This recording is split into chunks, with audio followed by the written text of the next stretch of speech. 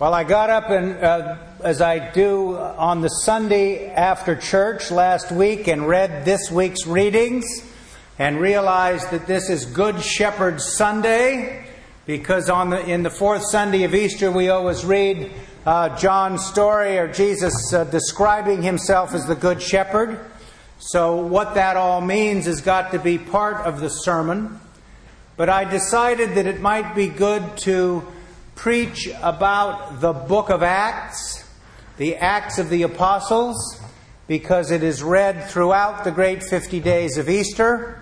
And today, in the Acts of the Apostles, in the reading, Peter says, "There is salvation in no one else, for there is no other name under heaven given among mortals by which we must be saved." So that is one of the locations in the biblical witness for the affirmation that is referred to in some circles as the uniqueness of Jesus Christ. So I thought I'd say some things about how we understand the uniqueness of Jesus Christ. And in the gospel about the Good Shepherd, Jesus says, "I have other sheep that do not belong to this fold. I must bring them also, and they will listen to my voice." So that may open the idea that there may be a more plural way to understand the uniqueness of Jesus Christ. And we should talk about that as well. The Acts of the Apostles, the reigning view among New Testament scholars, I would say most of them would say that the same person that wrote the Gospel according to St. Luke wrote the book of Acts. It's a 2-volume set. And there is no reason to assume that it was written by anybody other than someone named Luke, even though the name doesn't appear in either the Gospel according to St. Luke or the book of Acts. But the tradition is replete with affirmations that it is Luke, the physician. In the Gospel, there are more accounts of Jesus' healings than in any of the other Gospels. So clearly the writer is interested in the healings of Jesus and what they point to. So there's no reason to believe that Luke wasn't a physician. And in the book of Acts, we have some issues raised about the right use of possessions and the issues of social and economic equity. And these are themes that are very much present in Luke's Gospel. More references in Luke's Gospel than any of the other Gospels about the issues of social justice and equity. So the writer is concerned about these matters. Luke is the Shakespeare of the New Testament. His Greek is the best, and this flows into the Greek in the Acts of the Apostles. So we assume him to be a Gentile Christian and a Greek speaker, and he writes in that language with ease, not as if it were his second language. And in John's Gospel, it is clear that Greek is his second language when you read it in the original. It's pretty awkward. So here's what Luke was at pains to do. Well, let me say before I say that, when was it written? Most people would say that the Acts of the Apostles was written before Paul's death. So it has to have been written before 62 AD. If Paul had been martyred, surely it would have been mentioned in the book of Acts. Although there are some scholars who date this much later, it seems most reasonable to say it was probably written about 60 or 61. Remember, the earliest writings in the New Testament are Paul's letters, not the Gospels. So Paul's letters date from about 50 to about 60 or 61. And so the Acts of the Apostles was written before 62 when Paul was martyred, on the road from Ostia, the port city, to Rome. And his martyrdom site, if you've traveled to Italy and gone there, you've gone to St. Paul's outside the walls, and you've seen the church, the place where Paul is buried, the site of his martyrdom. Here's what Luke is at pains to do in the Acts of the Apostles: to defend Christianity against the charge of political subversion. Boy, I wish that charge could be leveled at Christianity today. Somebody said to me here recently that one of a priest they knew used to say something to the effect, if you were arrested on the basis of being a Christian, would there be enough evidence to convict you?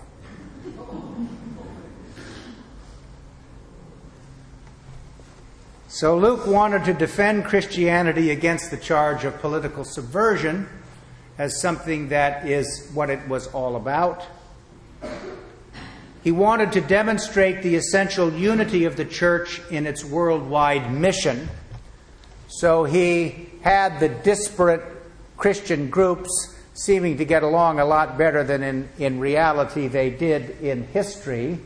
As my grandmother used to say to us when I was a kid, "Dear, there was tension." So at the Council of Jerusalem, Paul is there with the apostles, and they appear to be getting along a lot more swimmingly than in fact they did in the historical reality. So you will read in the book of Acts the accounts of Paul's conversion that in Galatians he will strongly disagree with. So you know that there was tension. In any case, Luke properly is interested in giving some sense of unity in diversity, which, as Anglican Christians, we can certainly identify with. So he was also at pains to vindicate the part in the missionary work of the early church played by Paul, and finally to give a picture of what Christianity is and how the gospel spread to Jerusalem. So it is also about, if I can say this, the work of the Holy Spirit now present in the people of God. Luke, in his gospel, one of the main themes is the presence of the Holy Spirit in the person of Jesus Christ in his earthly ministry. And the book of Acts is about the transfer of this Spirit to the people of God on Pentecost, who now become both the beneficiaries and the fiduciaries of the Holy Spirit. God coming in an inward way to enlighten and strengthen them, to empower them to do God's work in the world. And so the book of Acts, for that reason, is very important. Now we have Peter in his testimony in front of people in Jerusalem, speaking in a way that has been construed by subsequent Christian interpreters as the affirmation of the uniqueness of Jesus Christ. That means no salvation outside of Jesus Christ. Actually, that's a Reformation idea. Because what we used to say, and in some circles we say, there is no salvation outside the church.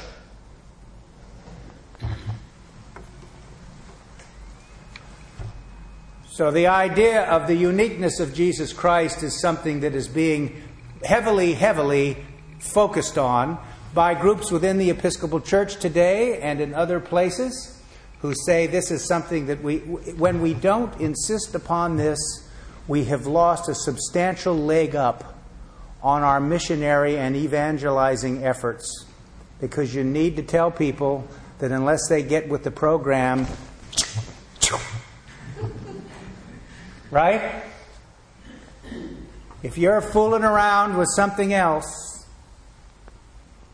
don't bother, because there's going to be trouble and plenty of it.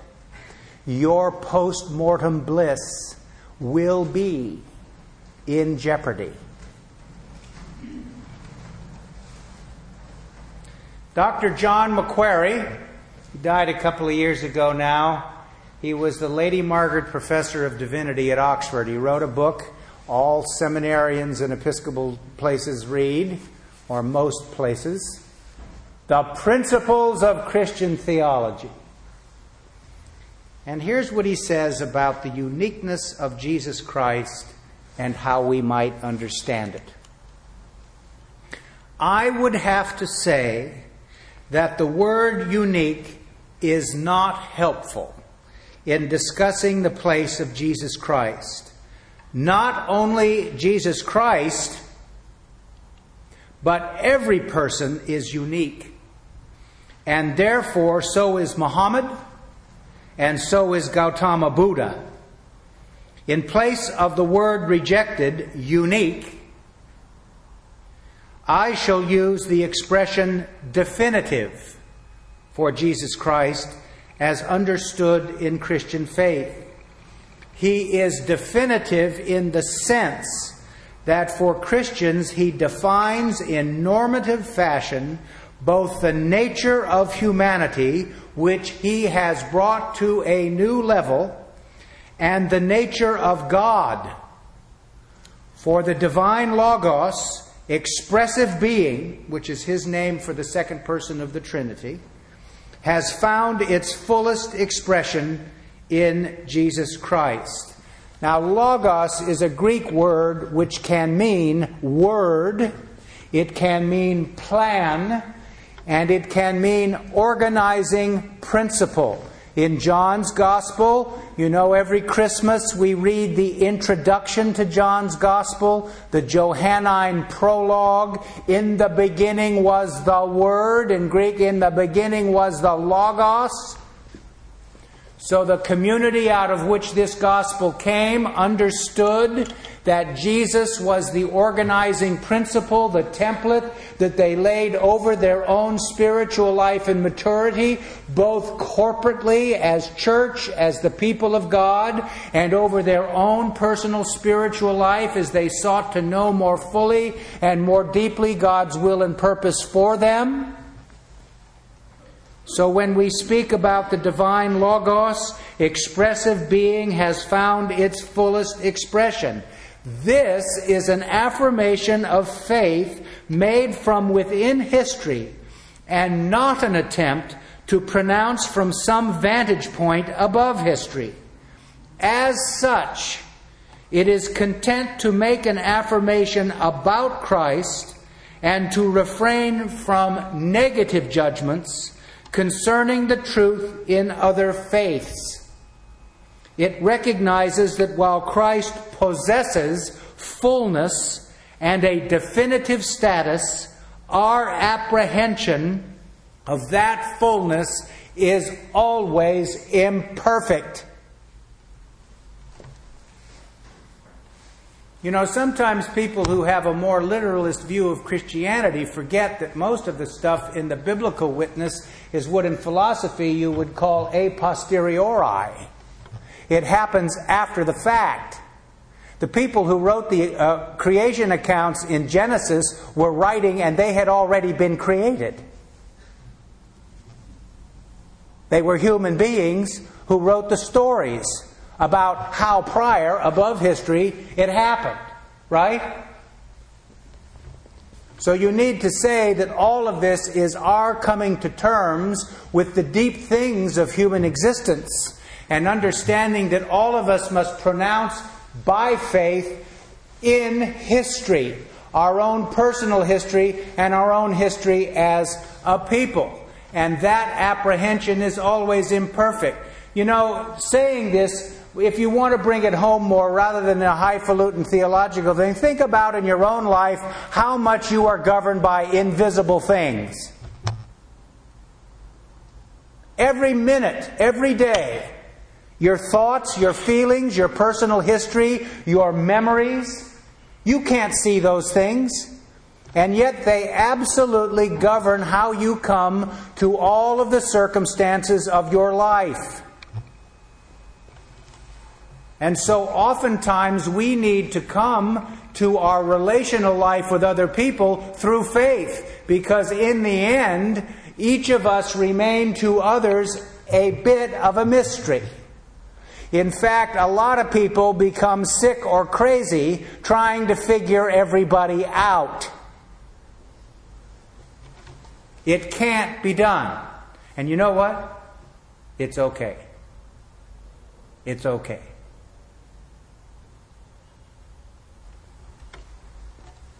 So thinking about the uniqueness of Jesus Christ may not be the best plan for our missionary efforts. It may be better to speak about definitive. How does this connect to the book of Acts? Peter, in his speech, is making a personal testimony of faith. He is not making a doctrinal statement. And for all faithful Christian people, what he is saying about himself and about Jesus is true for those of us who believe that in Jesus Christ we have found our greatest place of safety and assurance. And it is because we have reaped the benefits emotionally, spiritually, and mentally from our faith and belief, and that our relational life has been cleaned up when we act as if it were true, sometimes when we don't believe it, and that we are empowered to bring health and wholeness to our relationship. When Peter, in his speech, uses the Greek word sosthenai, he is using a word that means to make whole.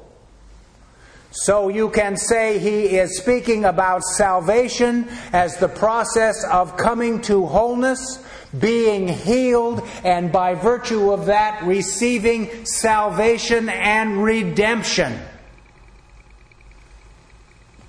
So always listen to this from the standpoint of his personal testimony.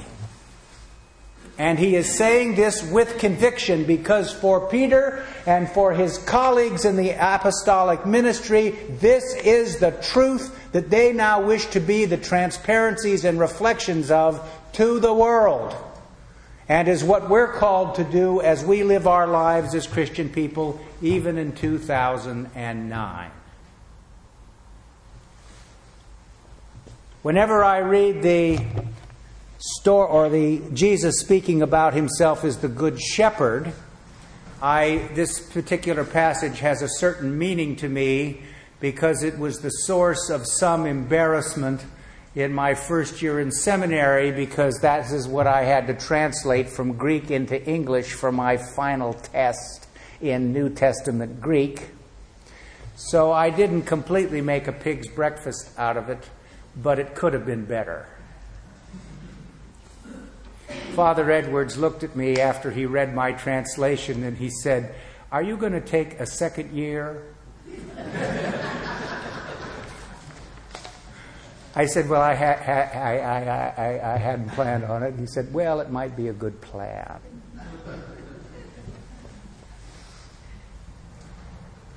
One of the ways we understand Jesus as the template that we lay over our own spiritual life and development. Remember, I always say Jesus, the pioneer and perfecter of our faith. One of the ways of understanding Jesus is as the Good Shepherd.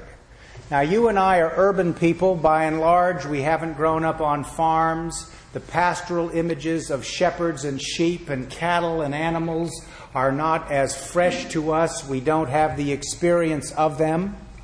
I worked as a teenager for 2 summers on a cattle ranch up near Bishop.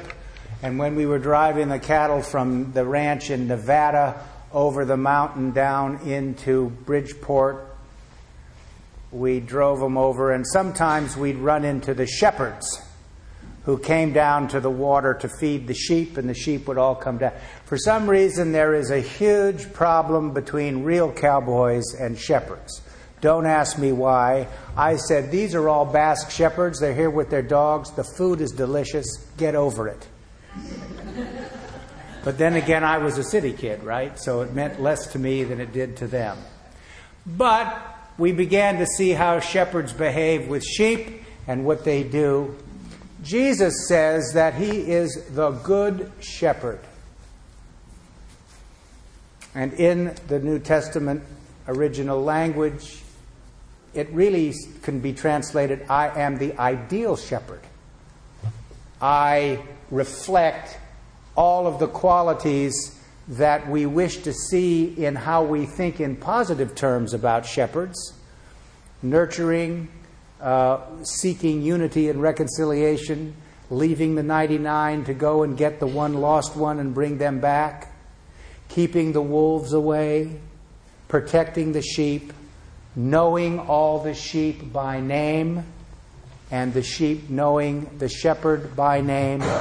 All of those qualities I reflect in an ideal sense.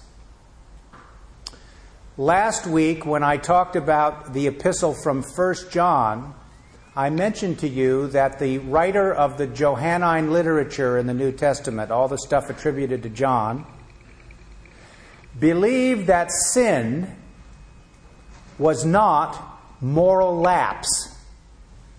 Most of us, that's how we think about sin, and it's a useful way to do it because that is often moral lapse. But for the purposes of his writing to the community, sin for him was unbelief. So when John speaks today about wolves, he is speaking about false teachers who scatter the herd with all kinds of screwball ideas. And that the goal of the shepherd is to once again bring back into some species of unity and reconciliation all of the sheep that have been scattered, and to distance themselves from the false teachers who often are driven by their own ego needs as opposed to advocating for the truth.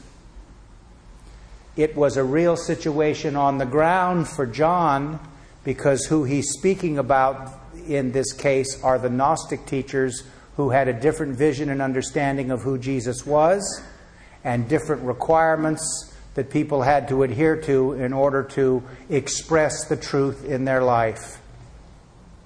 And so when Jesus speaks about being the Good Shepherd, he says, I bring now into unity all of the disparate views that are in front of us, and we unify them, unity in diversity. I have other sheep that are not of this fold. You know, when you read the New Testament, in one sense, you will see that within the New Testament witness, there are plural views about the deep truths of Christian faith and belief.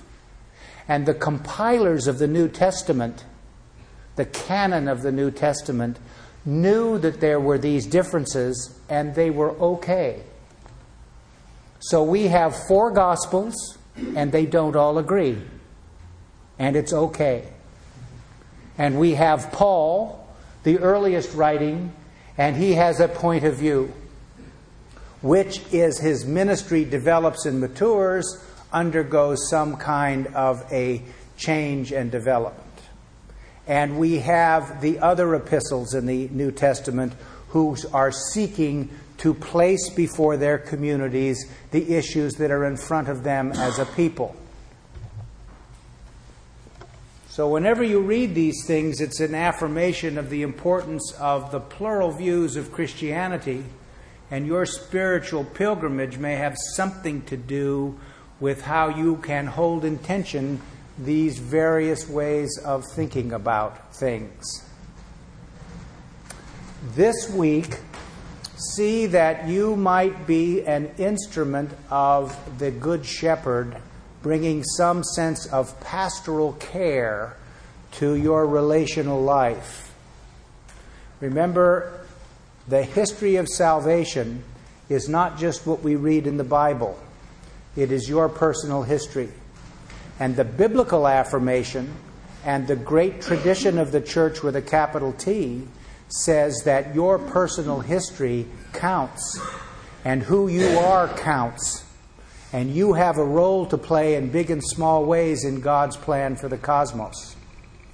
So one of the ways you can polish your missionary efforts is to understand that, by extension, what Jesus Christ is by nature, the Good Shepherd, we become through adoption and grace at our baptism.